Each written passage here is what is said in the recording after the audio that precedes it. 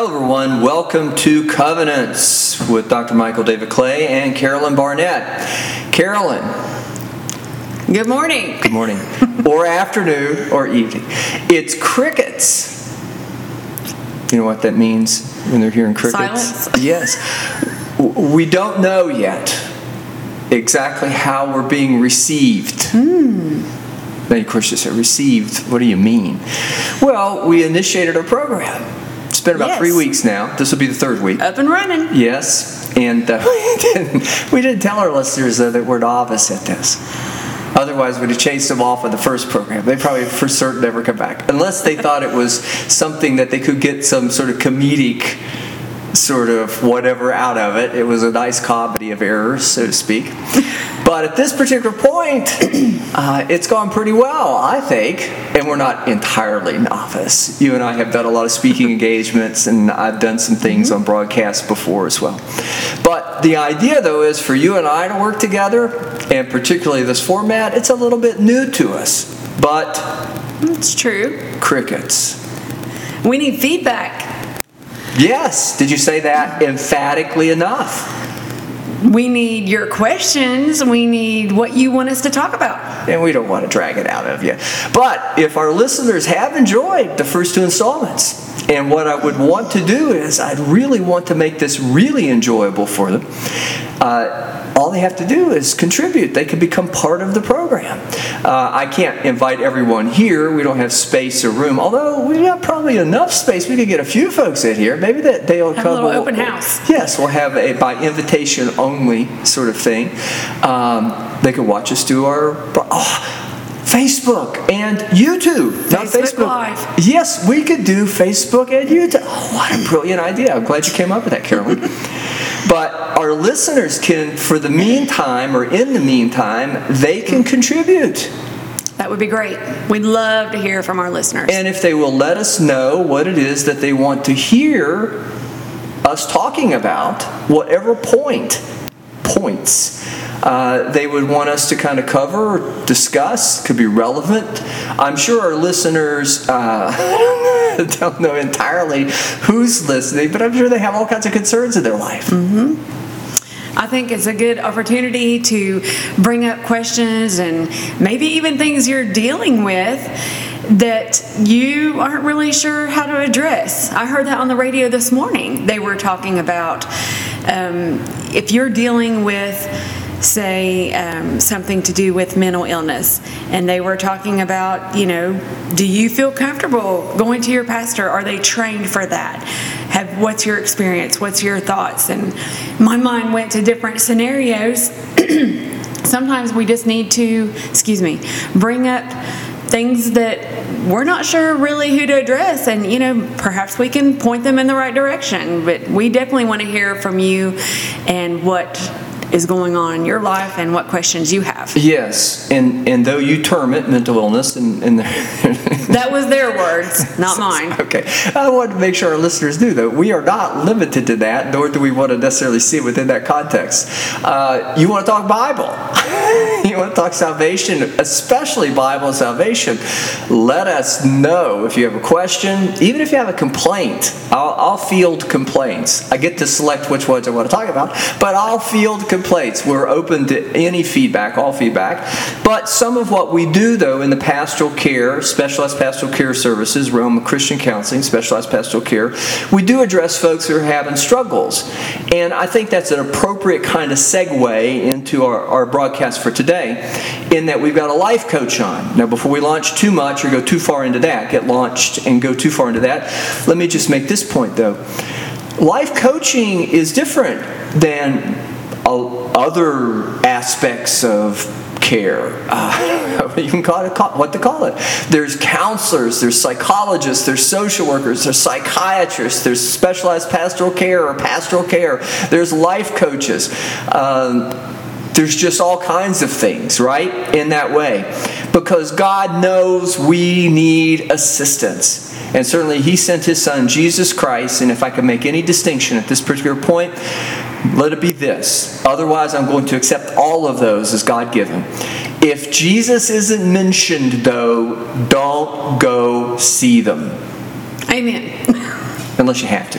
And sometimes you do. Sometimes God will bless you with someone who doesn't know Jesus and still has equipped them and gifted them to take care of the body. So be discerning, or discriminating and discerning in that way, spiritually discerning and also at the same time discriminating. But if you're going to do counseling and it's not urgent, it's not emergent, it's not like life or death, then give some thought to that. Because I believe we'd want our counsel to be first and foremost of the Holy Spirit, of Christ Jesus, as God would want them to be the purest manifestation of His Word, as would be then speaking directly to not only the person that is seeking help, assistance that we're talking to, but to us, so it would be through us. But that idea, though, that there's just a lot of issues that we'll talk about on the program, there's all kind of ministries that we can't even probably imagine at this point. We got missionary, just all kinds of things. So I want to make sure our listeners know it's not just mental illness, although we may have a psychologist, we may have somebody who's professional that incorporates Christian counseling into it.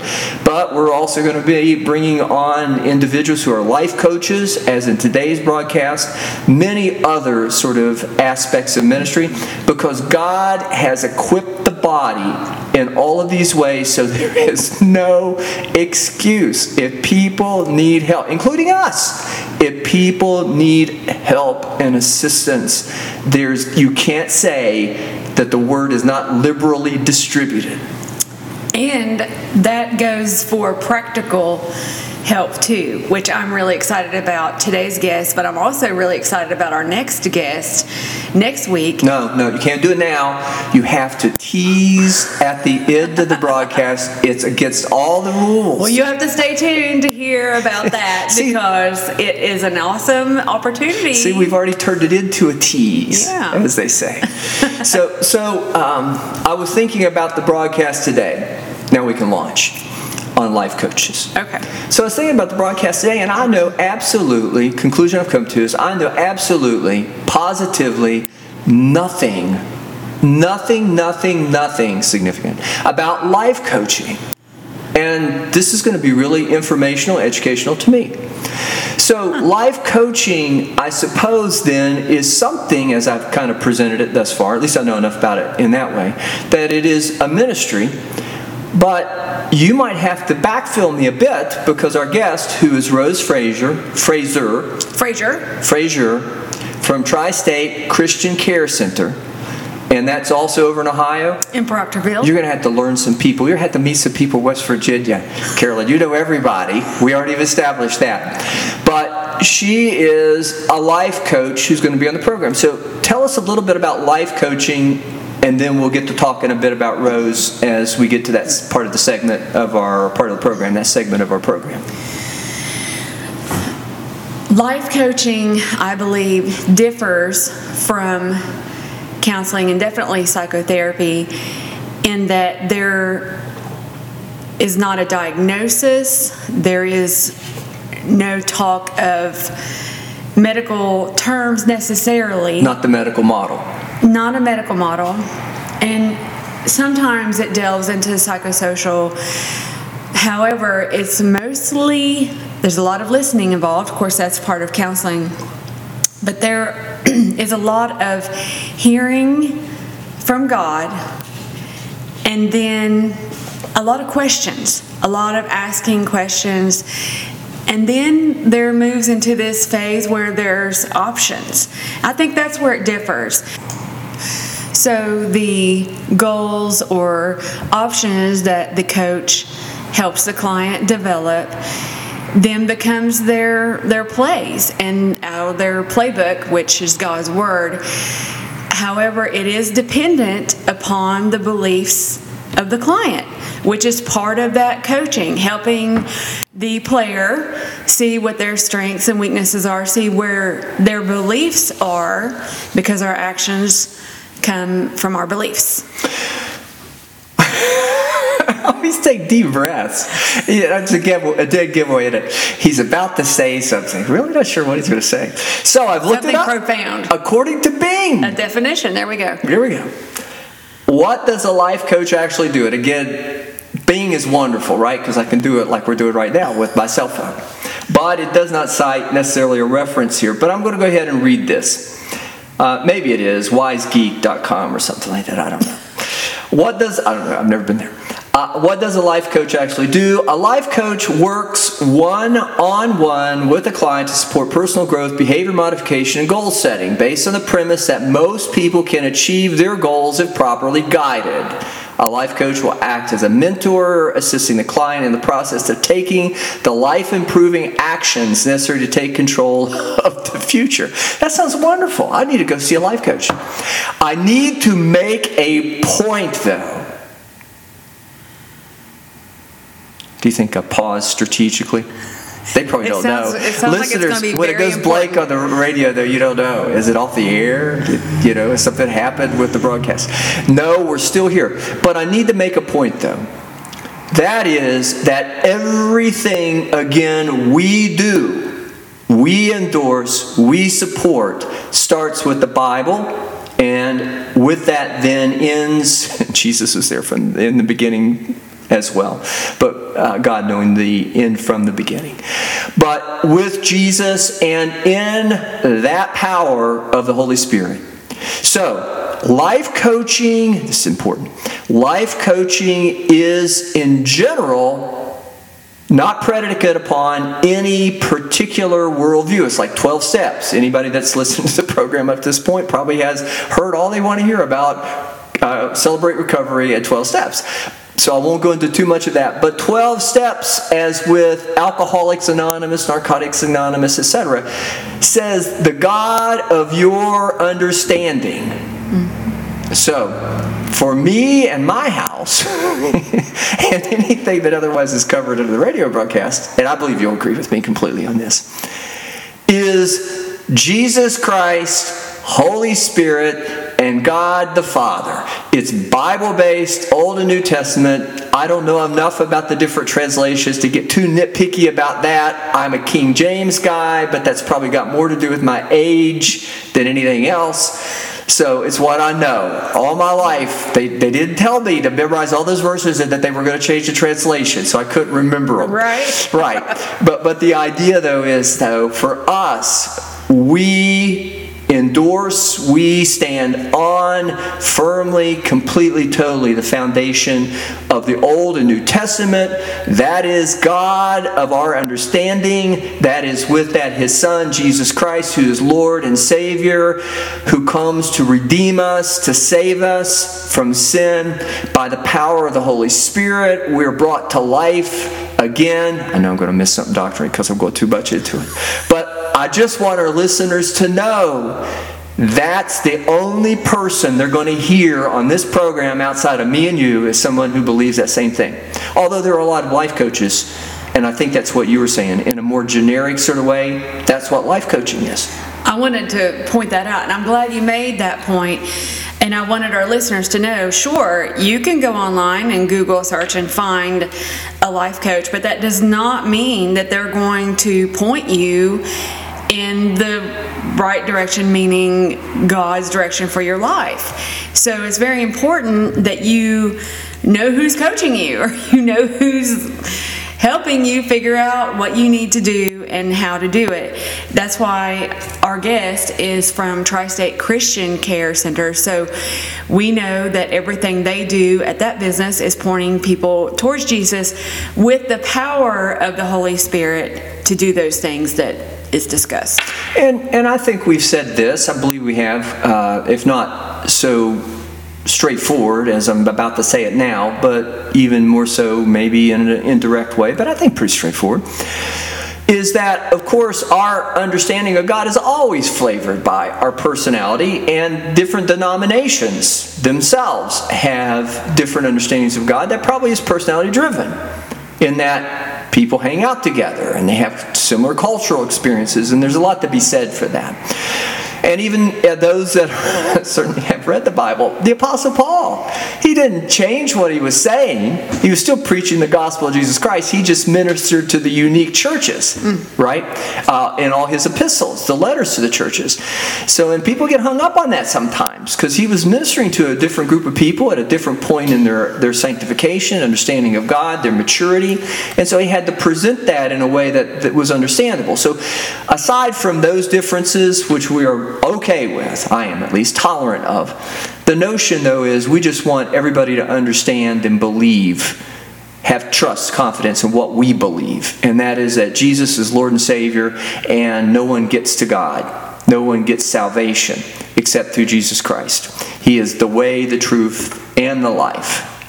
So to the extent or degree that people have those kind of circumstances coming up in their life where they want Christian counseling and they want to be sure that the person they're talking to is indeed a Christian, I just want to make sure they know that now, that we will not withhold, hide, deceive, lie. Lying is probably the easiest way to say that. About anything to them. We are straightforward and straight up on all those points. And that's what we're always going to be about. We are always going to point people towards the truth. And the truth is God's Word. That's Jesus Christ. He is the way, the truth, and the life. So I feel like that as our listeners tune in, they're always going to be, yes, pointed towards what God has to say. But as you mentioned, our beliefs are predicated partly on our upbringing, partly on our surroundings. So it's important that we look at that because it will help determine our goals and the things that we talk about. But they're all Christian based. Our beliefs are all Christian based, so we want our listeners to know they're all Christian based. So you know Rose. Yes, I do. Fairly well. So have you gone through some training as a life coach? I am just beginning formal training, but I have been in life coaching for several years. Probably about 9, I think. I can't quite remember. I believe it's about 9 years. And going through the training process has been quite interesting compared to being a client, so I've gotten to see both sides now. Yeah. So would it be fair to ask you to sort of share a little bit? You don't have to share the details, obviously, unless you want to tell everybody everything. Everything. It's a wonderful opportunity, Carolyn. You could just confess it all to the world right now. But at least a little bit of the experience of what that's like to go through that. Oh boy, where would I begin that answer? I think the biggest word I would say is eye-opening. And you might find that strange or an odd way to put it, but I believe there's so much about ourselves that we don't even really know or look at. So when you have someone sort of walk through your thoughts and your beliefs with you, I think it was very eye-opening, not just about myself, but about God. And I never realized some things that I believed about Him, some things I believed about myself. So I would encourage our listeners to definitely not rule it out thinking, well, I don't need a coach, I know what to do. Do you really? And how's that working for you? Well, they say that. They say, and actually I think it's probably for, I'm not sure, precept, if you're talking medical model, psychology, a lot of psychology programs, more formal programs require it. I don't know that all do. Probably every discipline has an opportunity. Unless you go through it, you really don't know anything about it. And to the extent or degree that those individuals who are ministering in that way would have otherwise experienced that, I would think that would be an advantage. So for you going in and talking to somebody in that context, Was that at all daunting? And why a life coach? Why did you choose a life coach? Well, I have to be honest and transparent and say that I felt God led me there. It was very interesting, the circumstances. It'd be okay to say that. Well, it was meant to be, sounds sort of cliche, but I feel like God led us there through these circumstances. So I went with it. I was pretty desperate at the time and needed help. And I wasn't getting that help at my church. Mm-hmm. And that's not to say anything negative about our church or our pastor or the people there. And so when I went, it was a little bit daunting. There was a little bit of emotion to it. There was always a feeling that I knew that God was going to help me. In the end, when I left, I felt like I had a plan.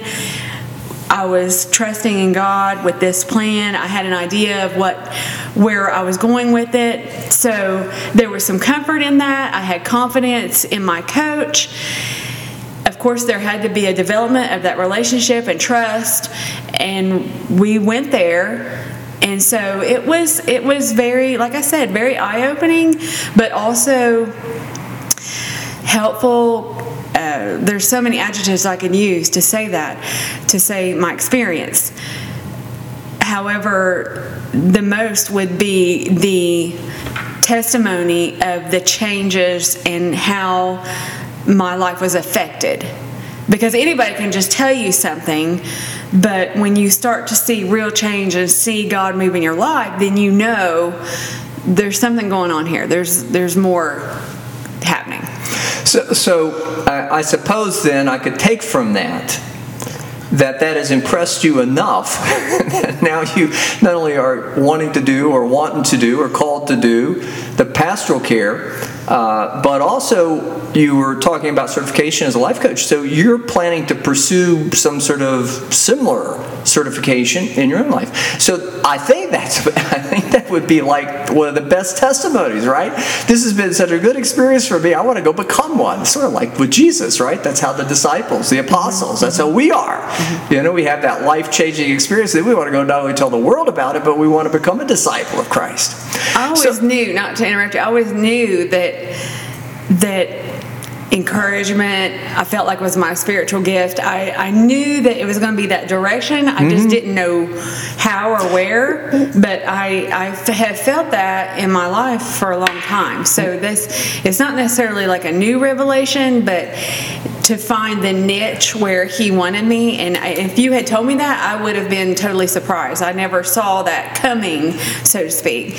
But that's what's come in my path, and I feel like that's where God's leading me. And we have said in previous programs, and I might miss the chance to say it again today, that these are all ministries, right? Tools that God gives us. Yes. And so, it's like the body.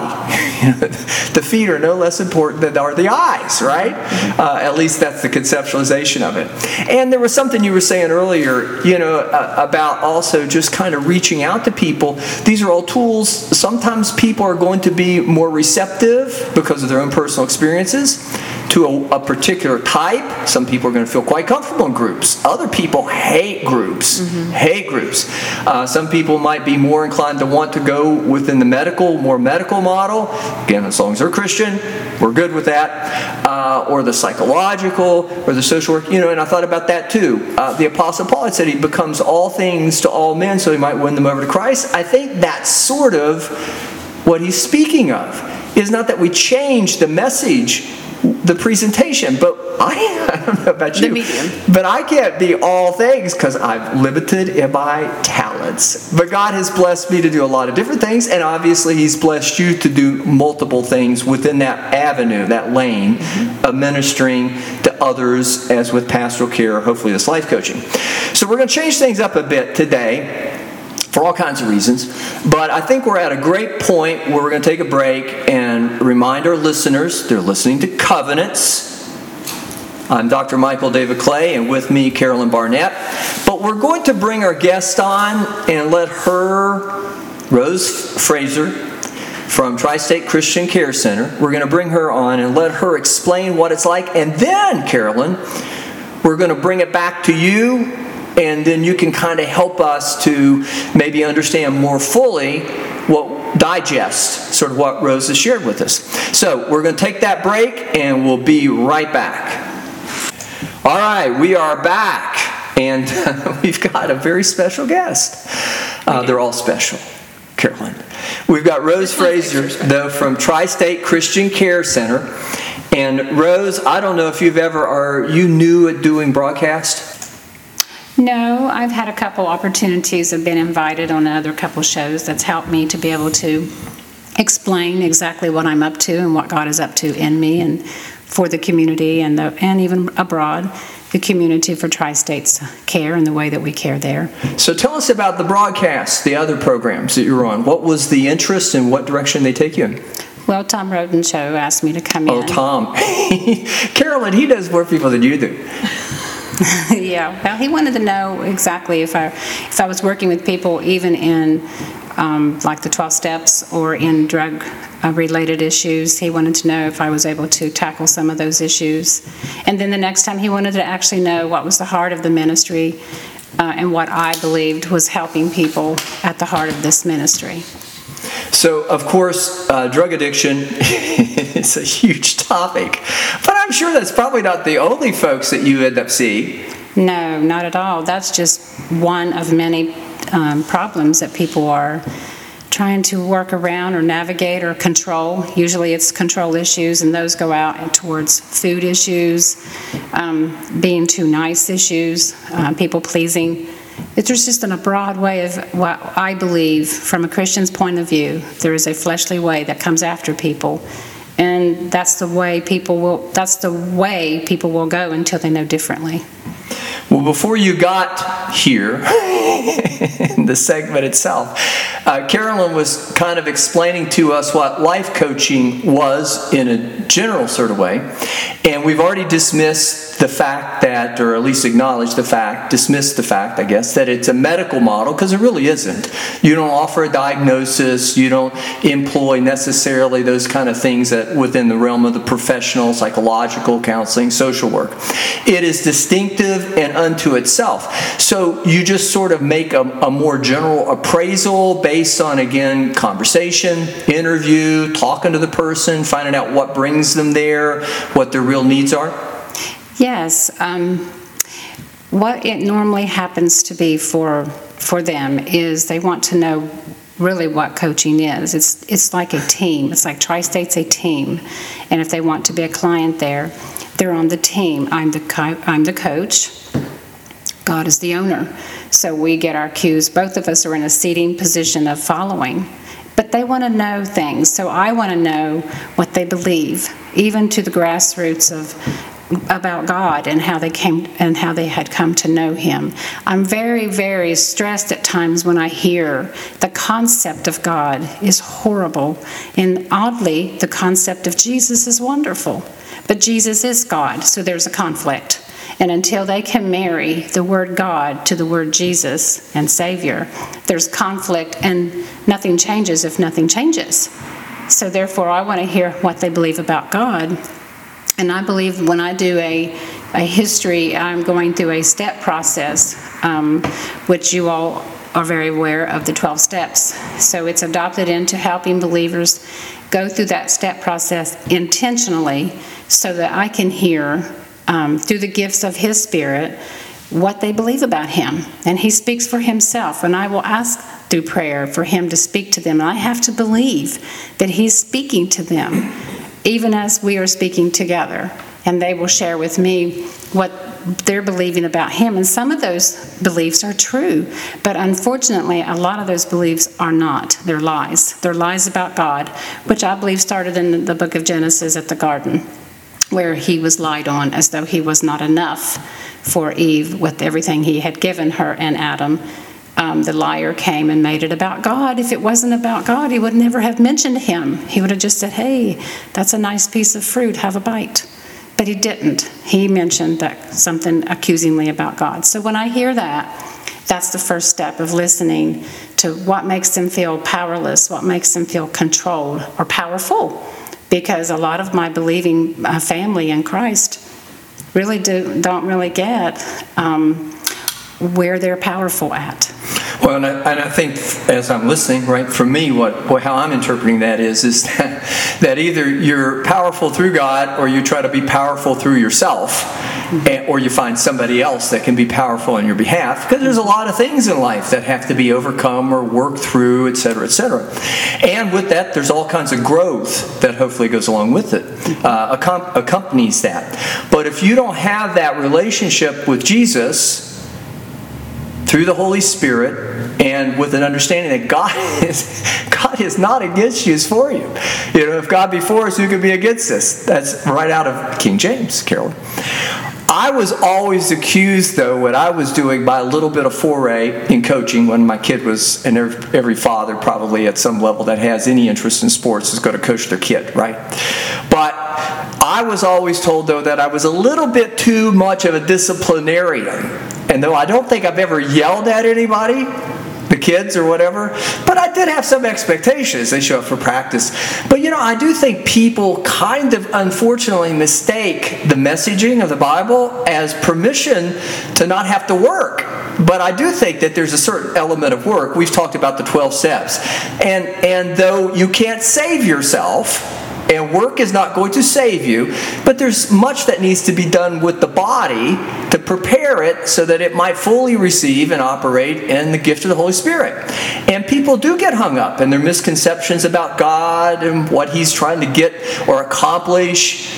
You know, is He trying to punish me? Is He mean? Do I need to hide from Him? All those things probably does speak. They do speak to whether or not they're at a level of maturity that they could receive. Mm-hmm. And you'd have to tailor, I'm sure, your message to wherever they're at. Yes, I need to follow them because they're telling me what they believe. I do not tell them what they believe, nor do I tell them what to do. Mm-hmm. Their option area, here are your options. And then, if I'm going to invest in your life with you, then there is work on your side. If you don't do the work that's asking of you, then you're actually telling me I maybe just want someone to cry to or complain to, or I may just want to feel sorry for myself, and will you do that for me? And I do not. Compassion is different than feeling sorry for someone. Yes, I like how you put that. I have been in those situations as well, and that doesn't always go over very well whenever they decide that, or they understand that you're really not going to, and they have the decision they have to make. Then, do they really want to come and work? But when they have to make that decision, sometimes folks do want that. They just want that, not, as you put it, not necessarily compassion, just the sympathy. Yeah. Yes, they do. And I understand that. Self-pity is a problem for people when they don't understand. I've noticed that anything that God can do for me, the enemy will use the flesh to counterfeit it, just like compassion of Christ turns into self-pity of the flesh. And so I realize that I have to have His discernment to help me to not be defensive through self-pity. And a lot of people have a problem with that, or they have a real self-righteous mode where they know so much Bible, they Bible me. And I don't need to be Bible. I need them to understand that we're really following the Spirit. And I went to Bible college. I can Bible you all day long. I know a lot of Bible. But guess what? Things weren't changing for me when I needed them to change. Just because I could quote a scripture verse doesn't mean that I feel the power of the Holy Spirit to step over something that's taking me down. Yes. So be able to help someone, tell me what you believe, and then the shame that shows up is amazing because they couldn't, they know so much, but they couldn't make something change. And I'm like, that is not coming from God. That is the world and the world system, and the enemy that runs that system shames you into some kind of good deed and then tells you shame on you because you couldn't do the good deed. Well, and I really appreciate now what you began in the Garden of Eden and how the devil tempted, because really that's where it all begins. Is the predicate is, have you learned your lesson, if we can put it that way, that you can't do it, that you need God and you need His Word, and then in that are cooperative, because if you're not, and you try to do it of yourself, or if you do it out of any other motive other than relationship, and then with Jesus Christ and Holy Spirit, it's not going to work, even if it's good advice. I mean, the Old Testament is filled full of really, really good advice. But nobody's saved until Jesus appears. Right. He is the center stage. No one, in my opinion, can handle being the center of attention. I believe he is the center stage, and he says, walk by the Spirit. So therefore, I'm considered in Christ, walking beside the Spirit, learning how to walk on the path of righteousness for his name's sake. That could sound so religious, but it's not. It's relational, and he's told me we are in a relationship.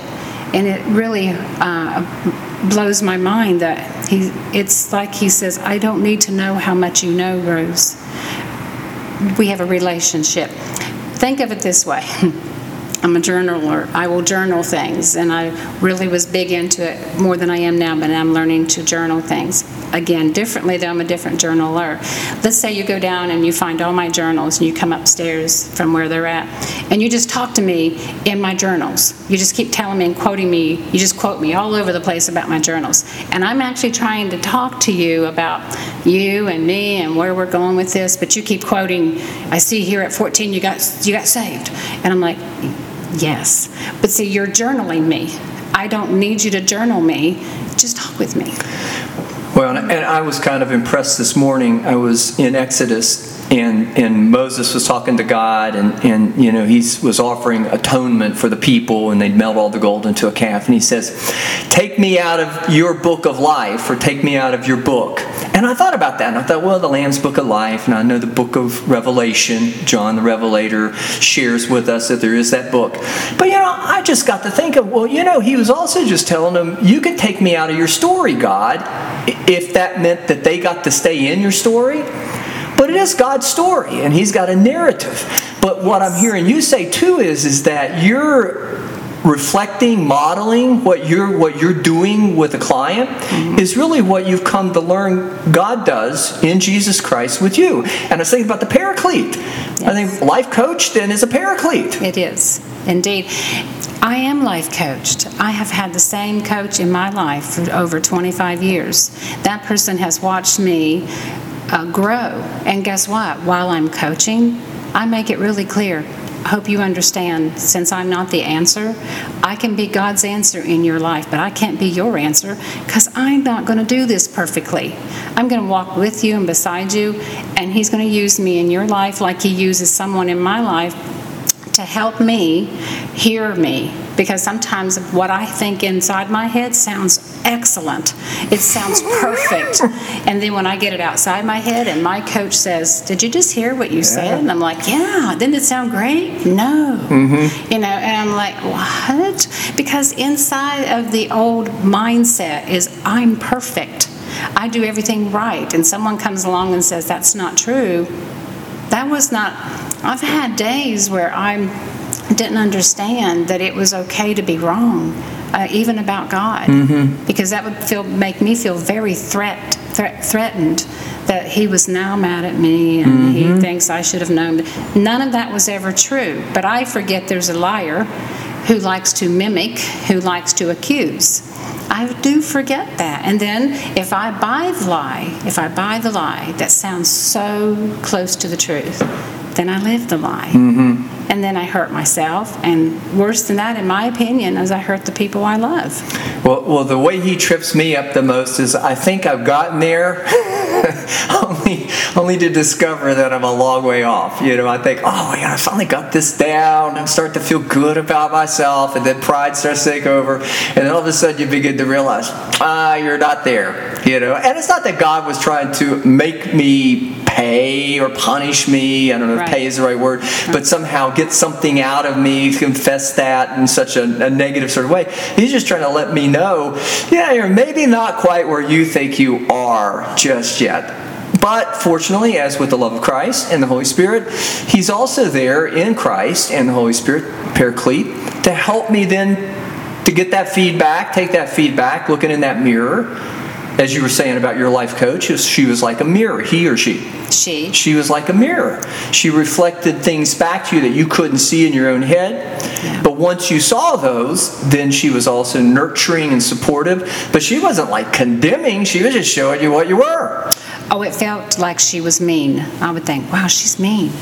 And you know what? She wasn't. She was never mean to me. She was just telling me the truth about something. And my old way of thinking was getting in the way.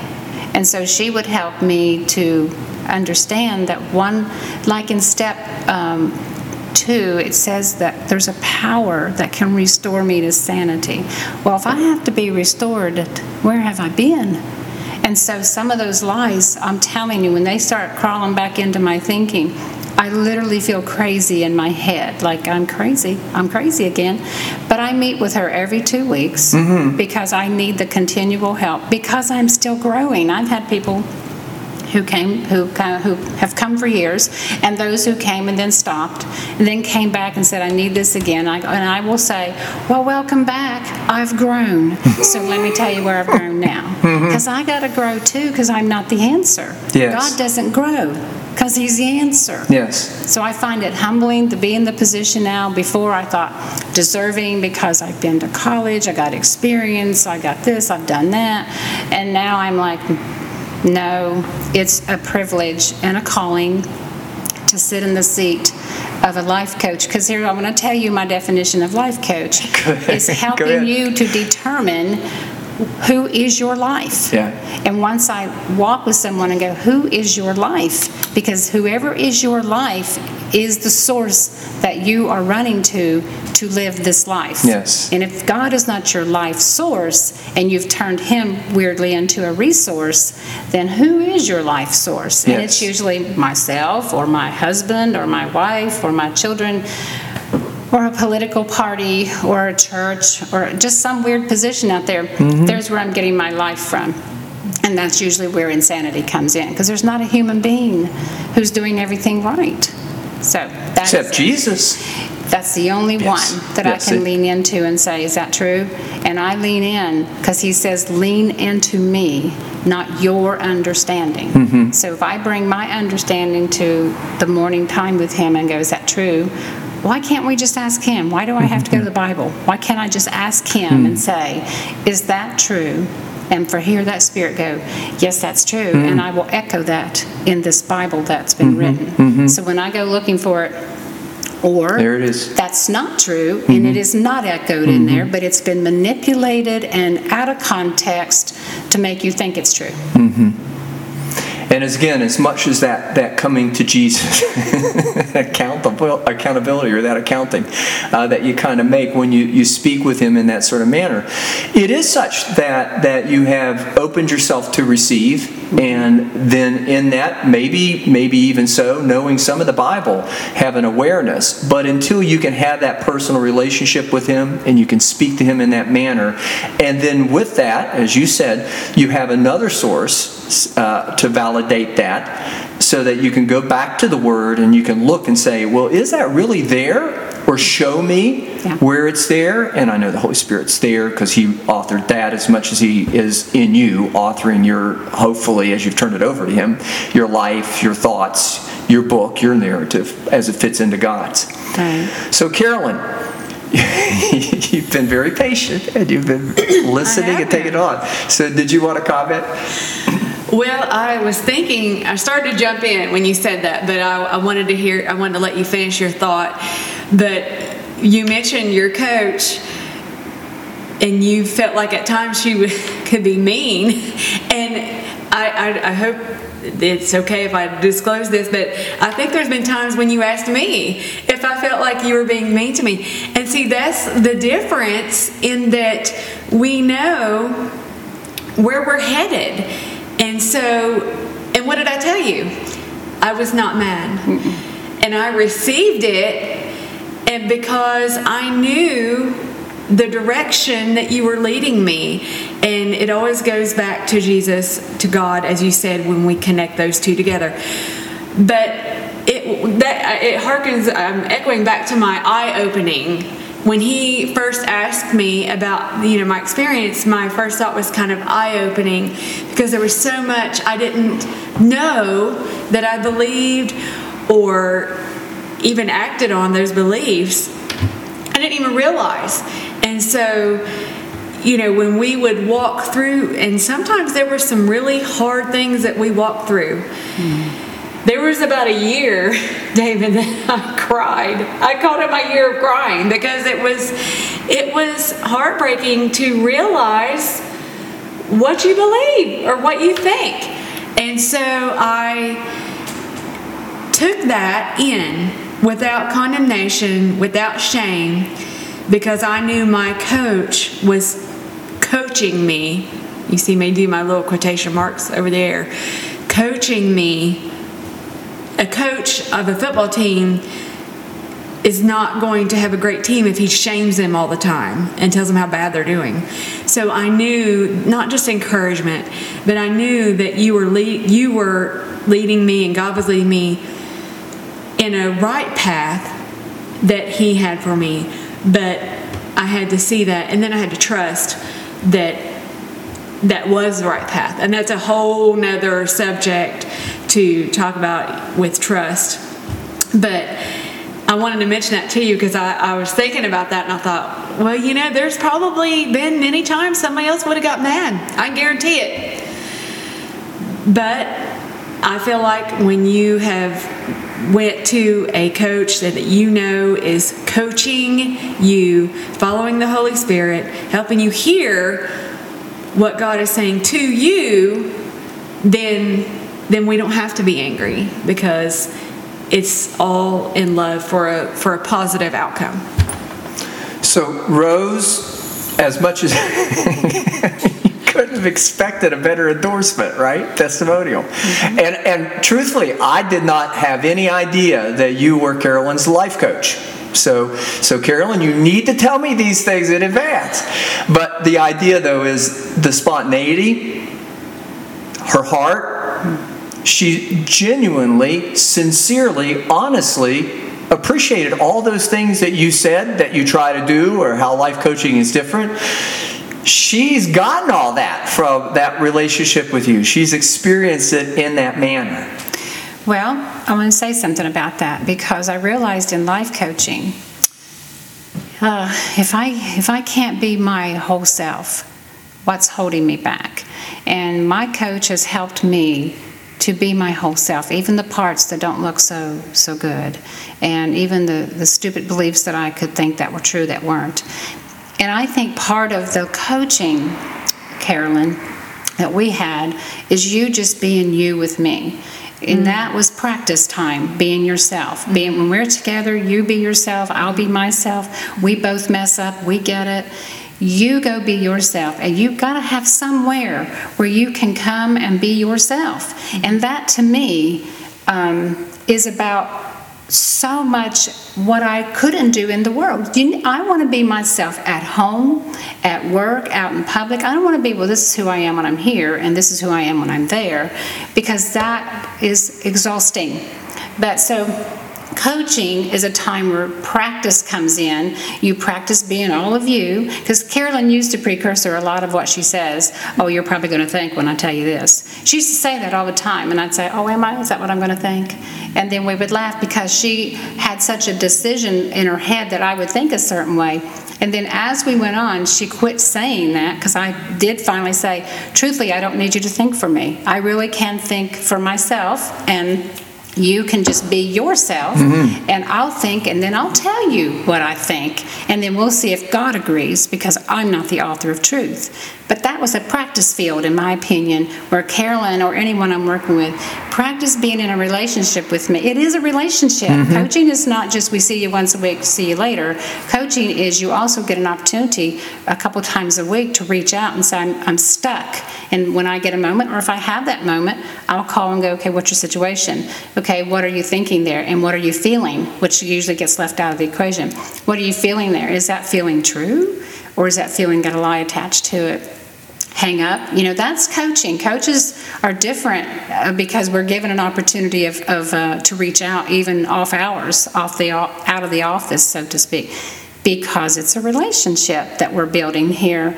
And she mentioned trust. I'm like, okay, so we are learning to relate to each other so she can go out there and be her whole self. Not because she hears Rose in her head, but because she hears God's truth in her head, and He is with her to be herself. I don't believe a person can be their whole self without Him. First, there's sin involved, and I have to figure out how to navigate around that. Then when the Holy Spirit comes in, He says, we're going to help. I'm going to help you. I'm the helper. I don't need any help because He doesn't need any help. I need help. So I'm going to help you be your whole self. I am just a hologram when I am with people, and I can't be my whole self. With God, who comes in and makes one complete, me, He's filled that hole in the soul, given me a new spirit, a new heart that does not want to sin. He's given me the mind of Christ, so that I need all that going on so I can be my whole self in a world system full of sin and crazy.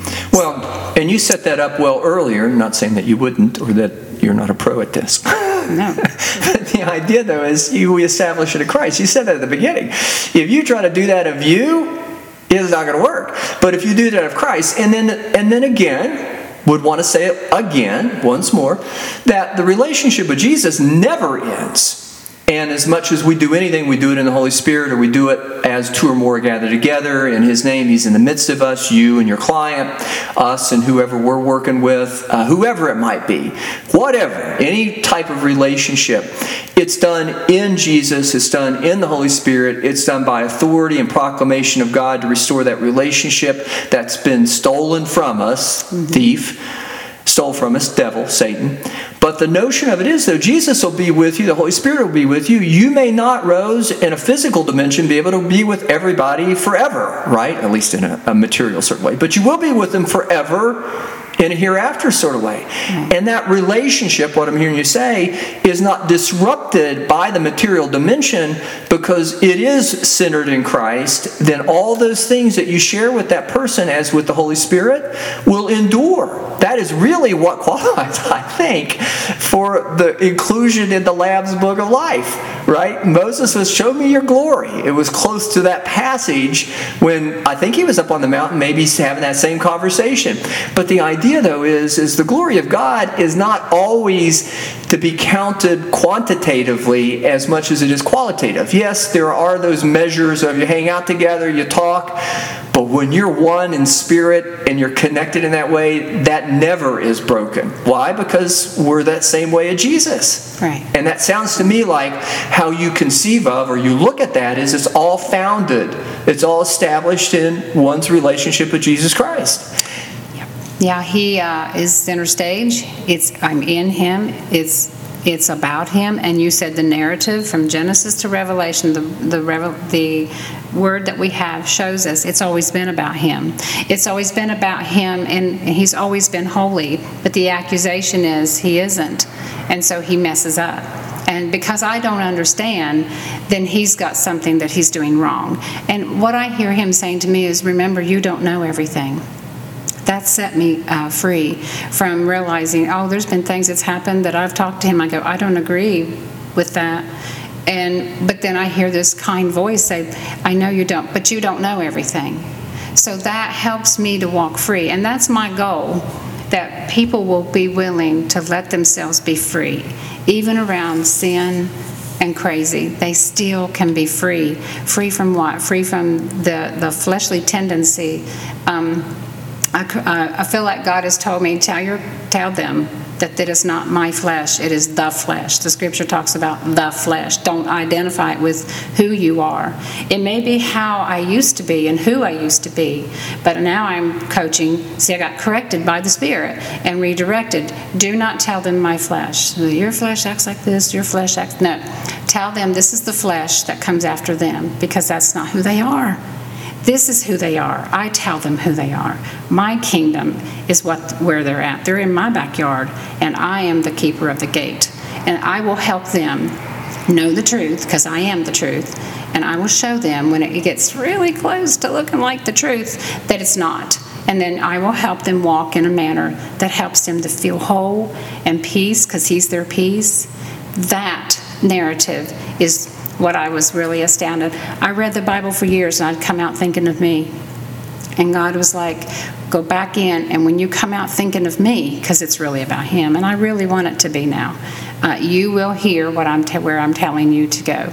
I will bring things to you. And that's the 12 steps. I don't have to go out and try to do the 12 steps, nor do I coach that, because the step will come to me. A situation will come to me and say, do you have power here, or do you not have power here? And I need the wisdom of God to say, I do not have power here. So therefore, I've come to believe that there's a power greater than me that can help me, A, use that power to step over this old fleshly tendency. That's one reason why he's telling me that. Or he gives me the power to refrain. Just step out. This is not even about you anymore. Wouldn't it be so easy if you could approach it that way at the very beginning? But that is the word, and that's how we're supposed to look at that. Right. That surrender to prayer thing is what it comes back to. So folks might continue to see you. That relationship may be, again, quantitatively demonstrated, manifested in regular conversation, meeting with you. It could be interrupted for any number of reasons, right? In a physical sort of dimension, material sort of way, but the connection is still there. They could come back at some point in the future, but whether in season or out of season, you are prepared and ready to preach the gospel, and to not only preach it, but to deliver it in relationship and minister it out of that relationship.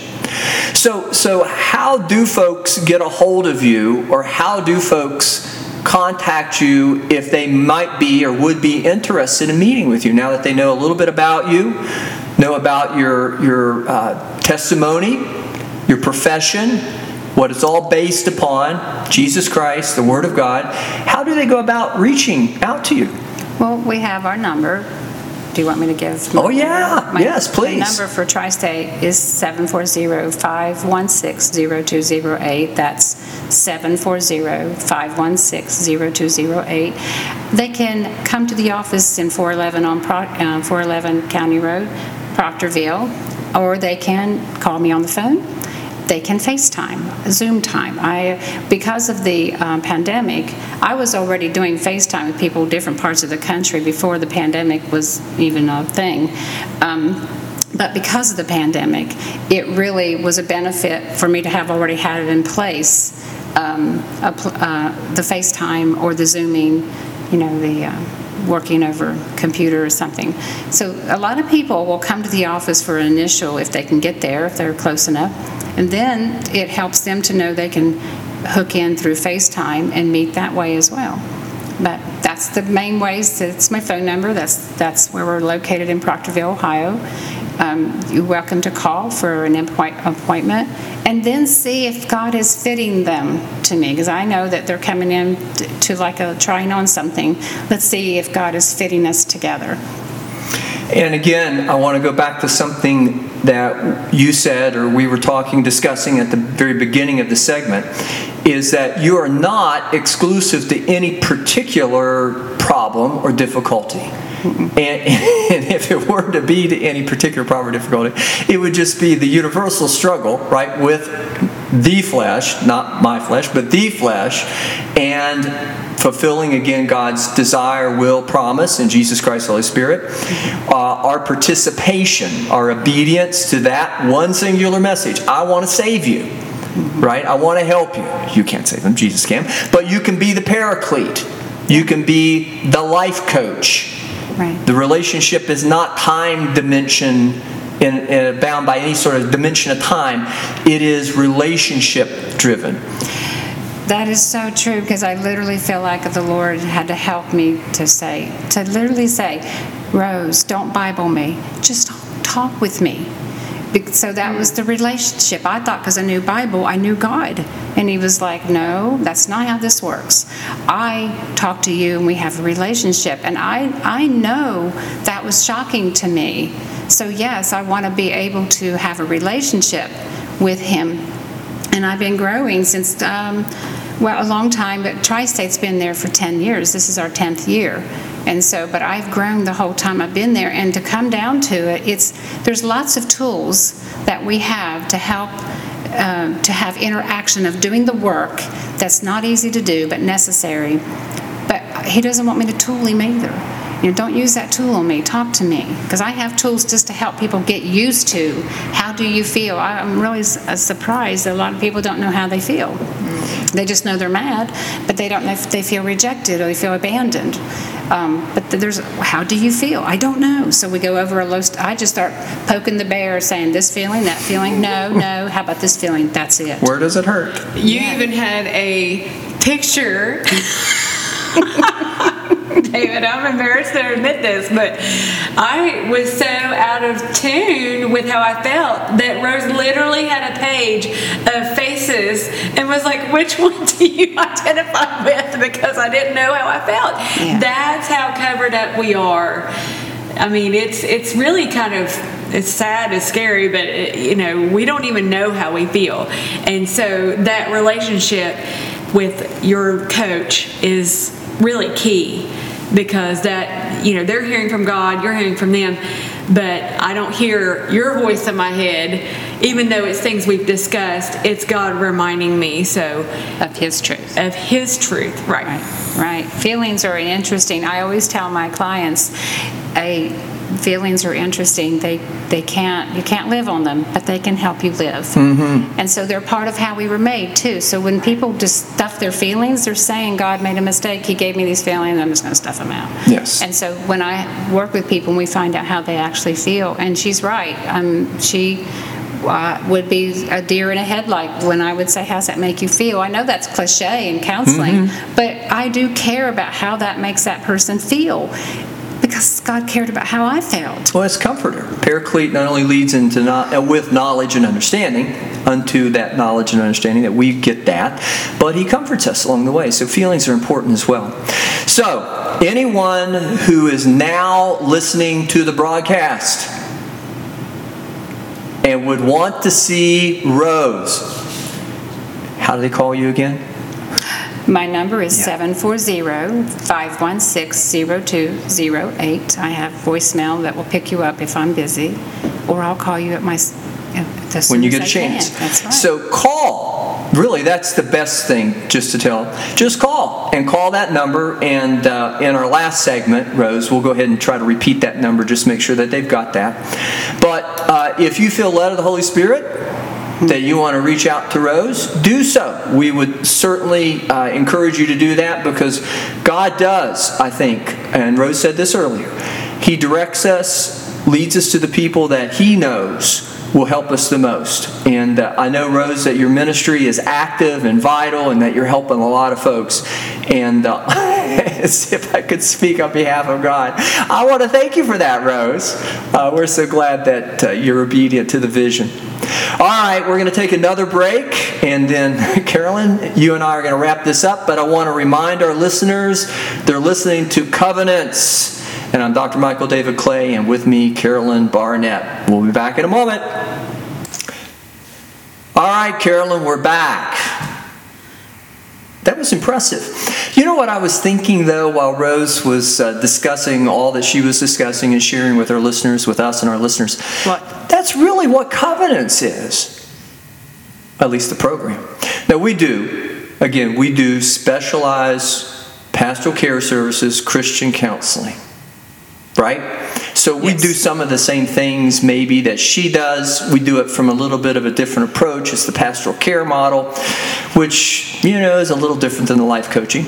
Doesn't add to, doesn't take away from, certainly, the Word or the intention or what we believe as far as the Holy Spirit, the healing that comes from Jesus, the Word of God, the ministering of the Holy Spirit.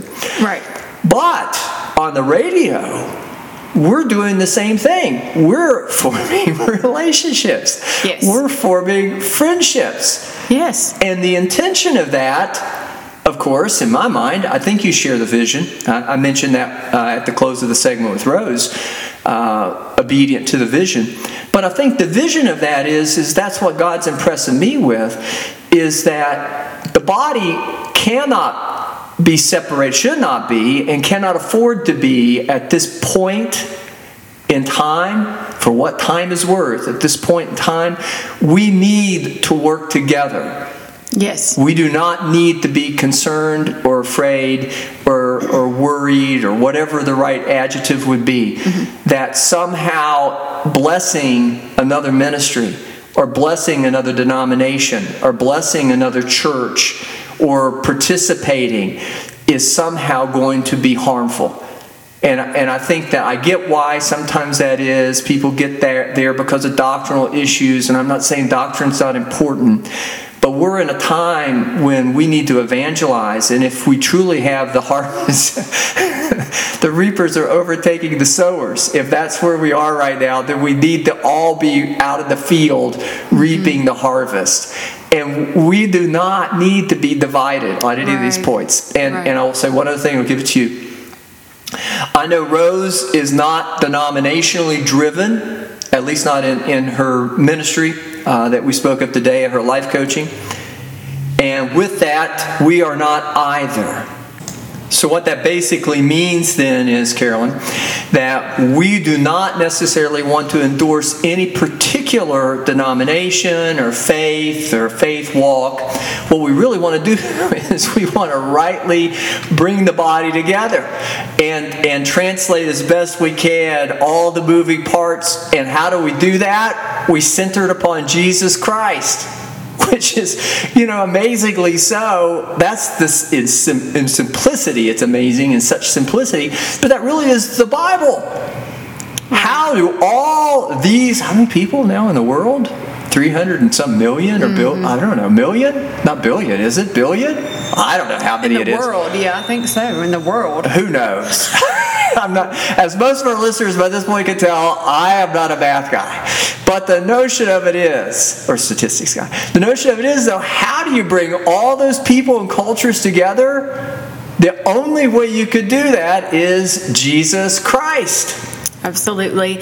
And that's our goal. Our listeners, I hope that you will understand that. If you haven't gotten it already, eventually you will, that we are about bringing people together and communicating together to not only endorse Jesus Christ, but to allow people to see the other resources that are available to them, and then hopefully receive some help out of that. Well, and I think too this notion that that we're on the radio. We teased at the beginning, not the kind of tease that we're going to do here in the end, but we were kind of kidding at the beginning that we're novice at this. Well, we are. I never thought I was going to have a radio program when I went to school, when I learned what I learned, when I completed my doctorate. I never thought that this would include radio broadcast. And in the same sort of way, I never thought what I see today. If you'd asked me 5 years ago, 6 years ago, would I ever see what I have seen over the last 6 years? I would have told you no. But I suppose that is the way God works, right? Or the Holy Spirit works. He presses us into service. And certainly you and I know how to do the pastoral care, the Christian counseling piece. But, we're ambassadors of Christ.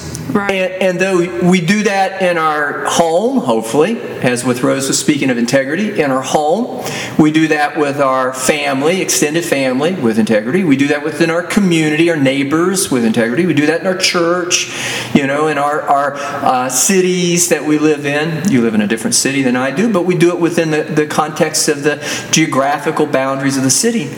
But with the radio, we get this wonderful opportunity, with the broadcast and the podcast, we get this wonderful opportunity to take what God's given us to another level. And that is to really do what I do individually, and we do with that integrity.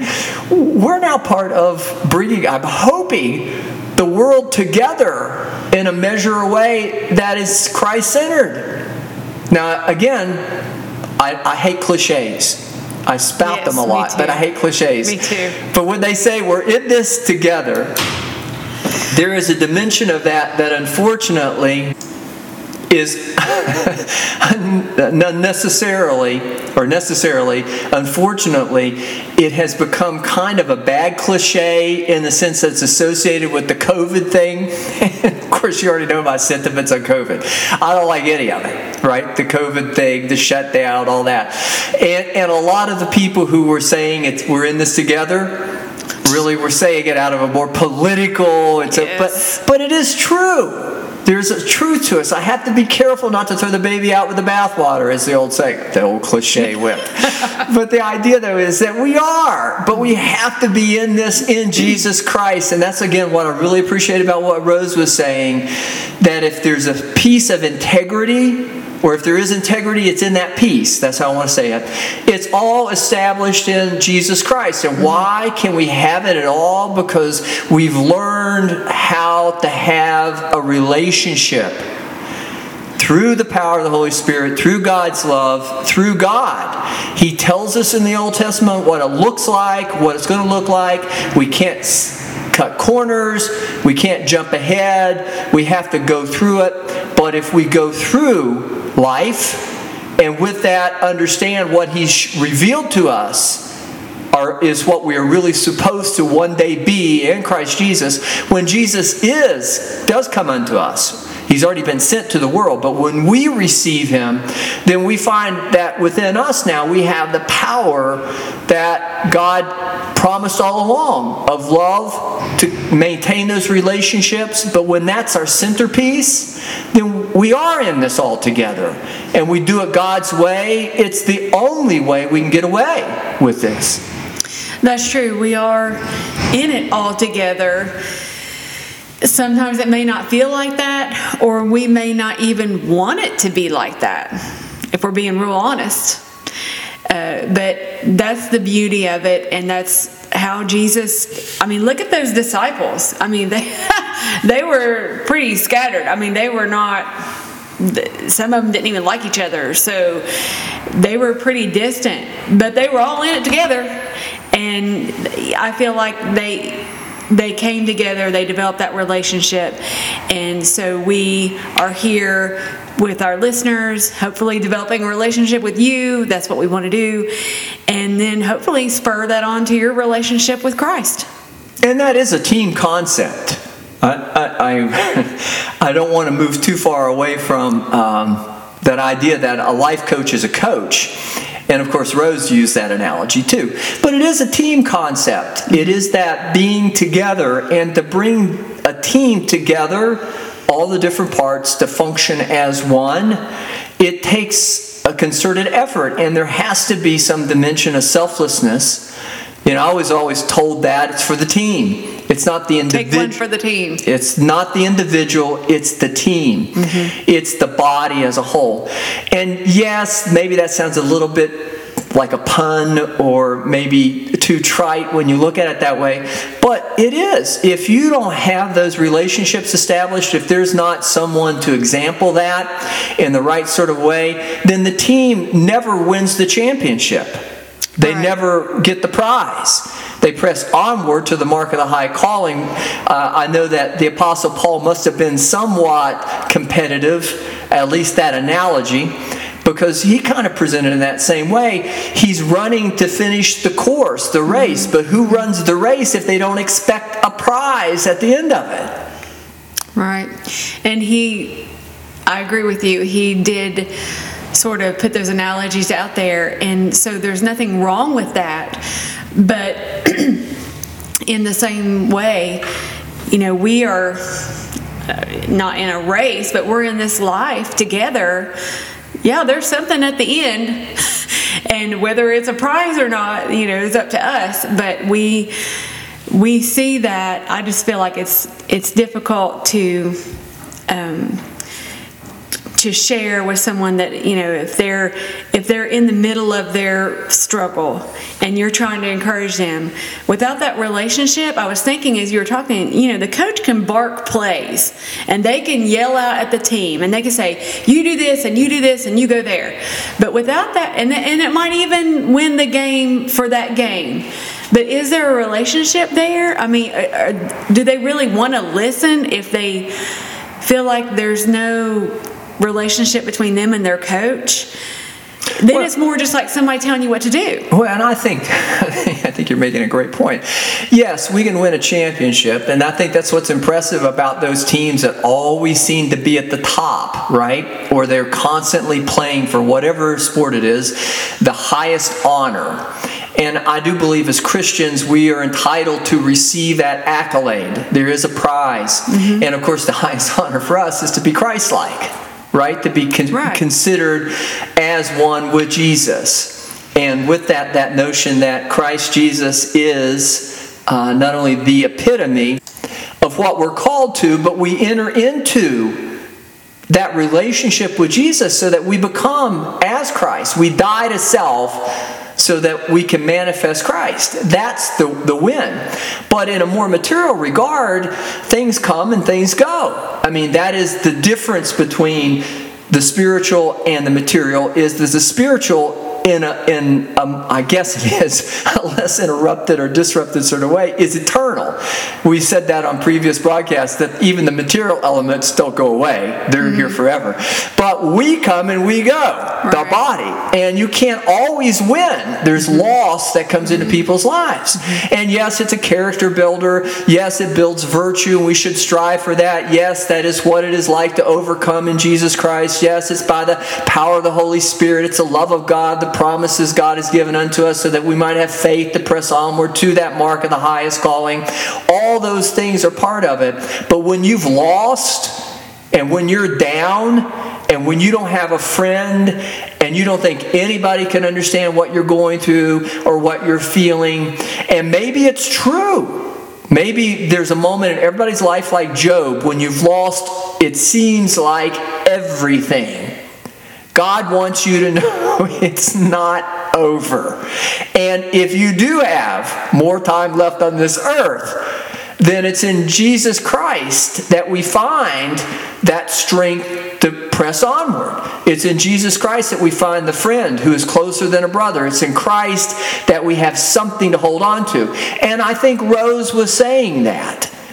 Not me, but Christ in me, the hope of glory. And the idea, though, is that if we can do that for each other, or do that in ourselves, then we can do that for each other. And yes, there'll be wins, and then there'll be losses. But you've got to endure the losses just as eloquently, if it's a word, or elegantly, if it's an action, as you did the win.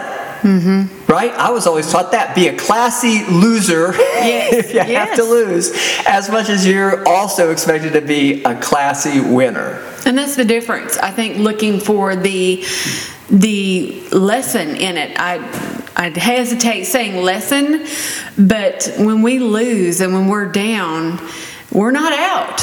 You know, we're not pressed down. That's another verse. But we are not done. And I know people like that, and sometimes I just want to shake it because they have this loss and they're down and it's over. I don't know why this happened to me, and everything I try to do just ends up in failure. And so I just want to say there's a bigger picture here. There's something going on behind the curtain. You just don't know it yet. There's things going on that you have no idea about. And do you honestly believe that God's, caused this and just sitting back like, aha, now I got you? I just don't see God that way. And I think that goes back to our life coaching, helping you understand your view of God, because if your God allows you to sit and struggle and suffer and then sits back and laughs at you, that's a distorted view of God. That's not the God that we believe in, that I don't believe in, I don't think you believe in. So yes, it's definitely more than what is seen on the surface. And I think Paul knew that, and I think he even got frustrated with the people because he wanted them to understand that. Well, Rose captured that too, about pity. Oh, sure. I can have compassion for you, and I can team up with you, and I can stand beside you. And of course, again, we're saying it all is in Christ Jesus. Hopefully you'll be there for me. If you're not, then you're not. But I can't get mad at that or allow anything like that to make me so angry or hurt or frustrated that I've forgotten where my true salvation comes from. I know my Redeemer liveth is what Job cried out, because he realized that somewhere in the middle of it, there was nobody going to come rescue him. Right. Except God was promised was going to be fulfilled, and that his Redeemer doth liveth, and that he would see a better day than what he was seeing in a material sort of regard. But that notion, though, is that if I just take pity upon you, and a lot of people will do that, Right. to manipulate you. And we feed right into it, because we deep down sort of want that, and we want sometimes people to feel sorry for us. So when they do that and they're getting something out of it, and then we get something out of it, we allow it. That's a vicious cycle, and that's not healthy. And you can swing back and forth from self-pity and then realize, okay, I'm feeling sorry for myself, and then swing over to the other side, which is just as deadly, self-righteousness. Yes. And yes. so, I find myself and I see others in the same pattern. Am I swinging to self-pity? Am I feeling sorry for myself? Or am I swinging to self-righteousness where, oh my goodness, look what you've done. How could you do that? And so, as if I had never been there.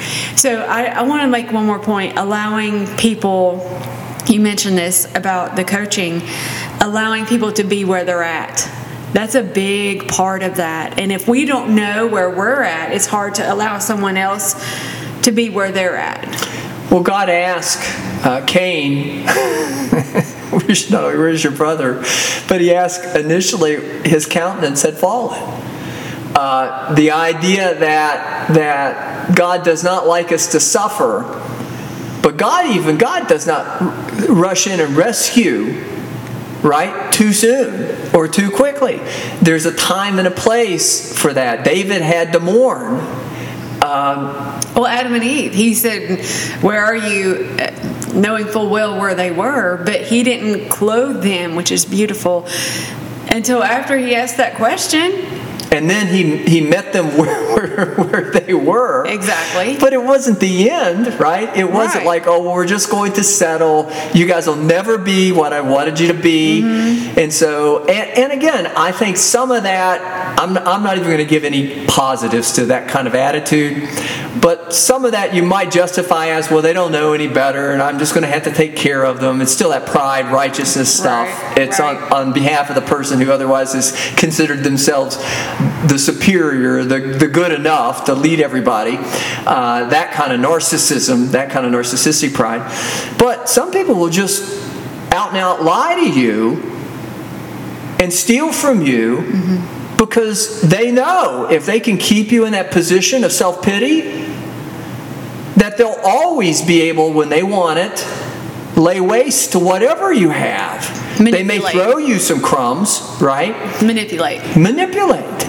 So for me, it is all about empowerment, but it's not me. It's Christ again in me. But He does that then, God does, Jesus does, Holy Spirit does, in a way that gives me empowerment. Do I want to walk away from certain situations and say, I'm sorry, I can't help you? No, but that's a tough lesson.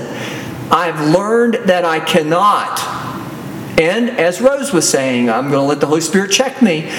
I cannot help everybody.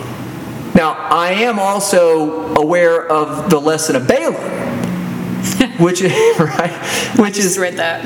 right, which is not to then tell those, right, how to bring people down or pile on, because Balaam, that was his problem. He was seeing something profitable to him out of exploiting that. But at the same time, I'm not going to beat somebody up. I'm not going to discourage them. I'm not going to tell them, well, you don't know what you're about to lose. If you don't do it the way I think it needs to be done, then sure, just go out and do it on your own. And then whenever you're ready to come back around, you can come back. I don't want to do that either. I want to be there. But at the same time, though, sometimes people have to go into the wilderness. Sometimes people have to wander around for 40 years. Again, sometimes people like David, King David, you have to go in the morning. You have to know what that is like, or the consequences of sin. And should I say this one last thing and give it back to you? I do believe even God takes that as one of the primary ways, certainly for us, those who don't, not us, but those who don't know Jesus Christ or have not yet gotten to that point of trusting Him with their whole life.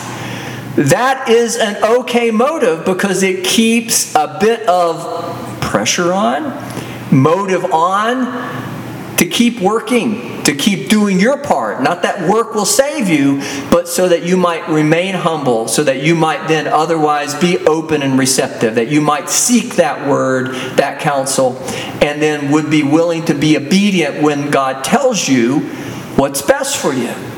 David is a great example of that. And I can remember a series of sermons that an older pastor we had preached on David, and it spoke to me so much. Matter of fact, I had dreams about it, and I'm not one that normally, has those type of things happen, but I knew in those dreams that it was about me, and it was through this story of David. And it really changed my life. It changed my thought processes. But when you mentioned about, that David had to mourn, I was thinking about how I shared earlier in our program about the revelations and the need for Jesus in my life. And I was physically upset to the point of tears about it. Now, did God just come in and swoop in and say, "Oh, it's okay. I'm here for you," which He is here for me. But He allowed me to go through that process, which changed me, and I wouldn't be the person that I am had I not went through that process. So I think there's something to be said. Paul, look how much happened to him. Now, could God have prevented all of that? Sure. He didn't. So what do we say then? God just likes to punish people, and this is what you get for killing all those Christians. No. So He went through that for a reason, and we could go into that on another program, but I absolutely believe that's where, like you said, if they don't know Christ, and I know people like that are always, why does this happen to me? But at least they're looking. At least they're questioning and wondering. It's motive. And do we need that motive from a godly standpoint? I'm not sure. Obviously, we need a human dimension, and God can inspire that in that way. But it's motive. It's motive to grow. It's motive to keep going on. It's inspiration. Right. It's all those things. And going through that does build up virtue and character. But sometimes it is just a way of surviving. You just have to have sometimes that bottom line motive. So, you did not get to talk a whole lot more about your experience in life coaching as maybe we thought you might earlier on. We went a little longer in the interview with Rose. But I think the messaging is quite clear. You're a proponent of that. You're a believer in that. I want to again thank Rose for coming on our program. And if you want to reach her, do you know her number? Yes. She's at Tri-State Christian Care Center in Proctorville, Ohio. You can give her a call at 740-516-0208. Now, do you know our number? I do. I even have backup in case I forgot it or messed it up. Sometimes I do that. 304, you can call us at Covenants, 304-528-9220. And so I want to thank our listeners for joining us today on Covenants, which is co-sponsored by the Word House Incorporated, Covenant Specialized Pastoral Care Services. Again, I'm Dr. Michael David Clay, and with me, Carolyn Barnett. And Carolyn, you've got 30 seconds. Who's the program going to be about next week? Ooh, our tease. Got 20 seconds. Avad Ministries, a new ministry that has just started. And if you're curious what Avad means, you'll have to tune in next week to find out. All right. So that should tweak your interest, listeners. So again, we appreciate the opportunity to be with you. Consider this to be a ministry. If you want to reach us, it's 304-528-9220, covenants with an s.llc1@yahoo.com. You can find us on Facebook, Covenants Christian Counseling Online, or .com? Yes, .com. All right. So, Join us next week. In the meantime, I hope all of our listeners have a blessed and wonderful week.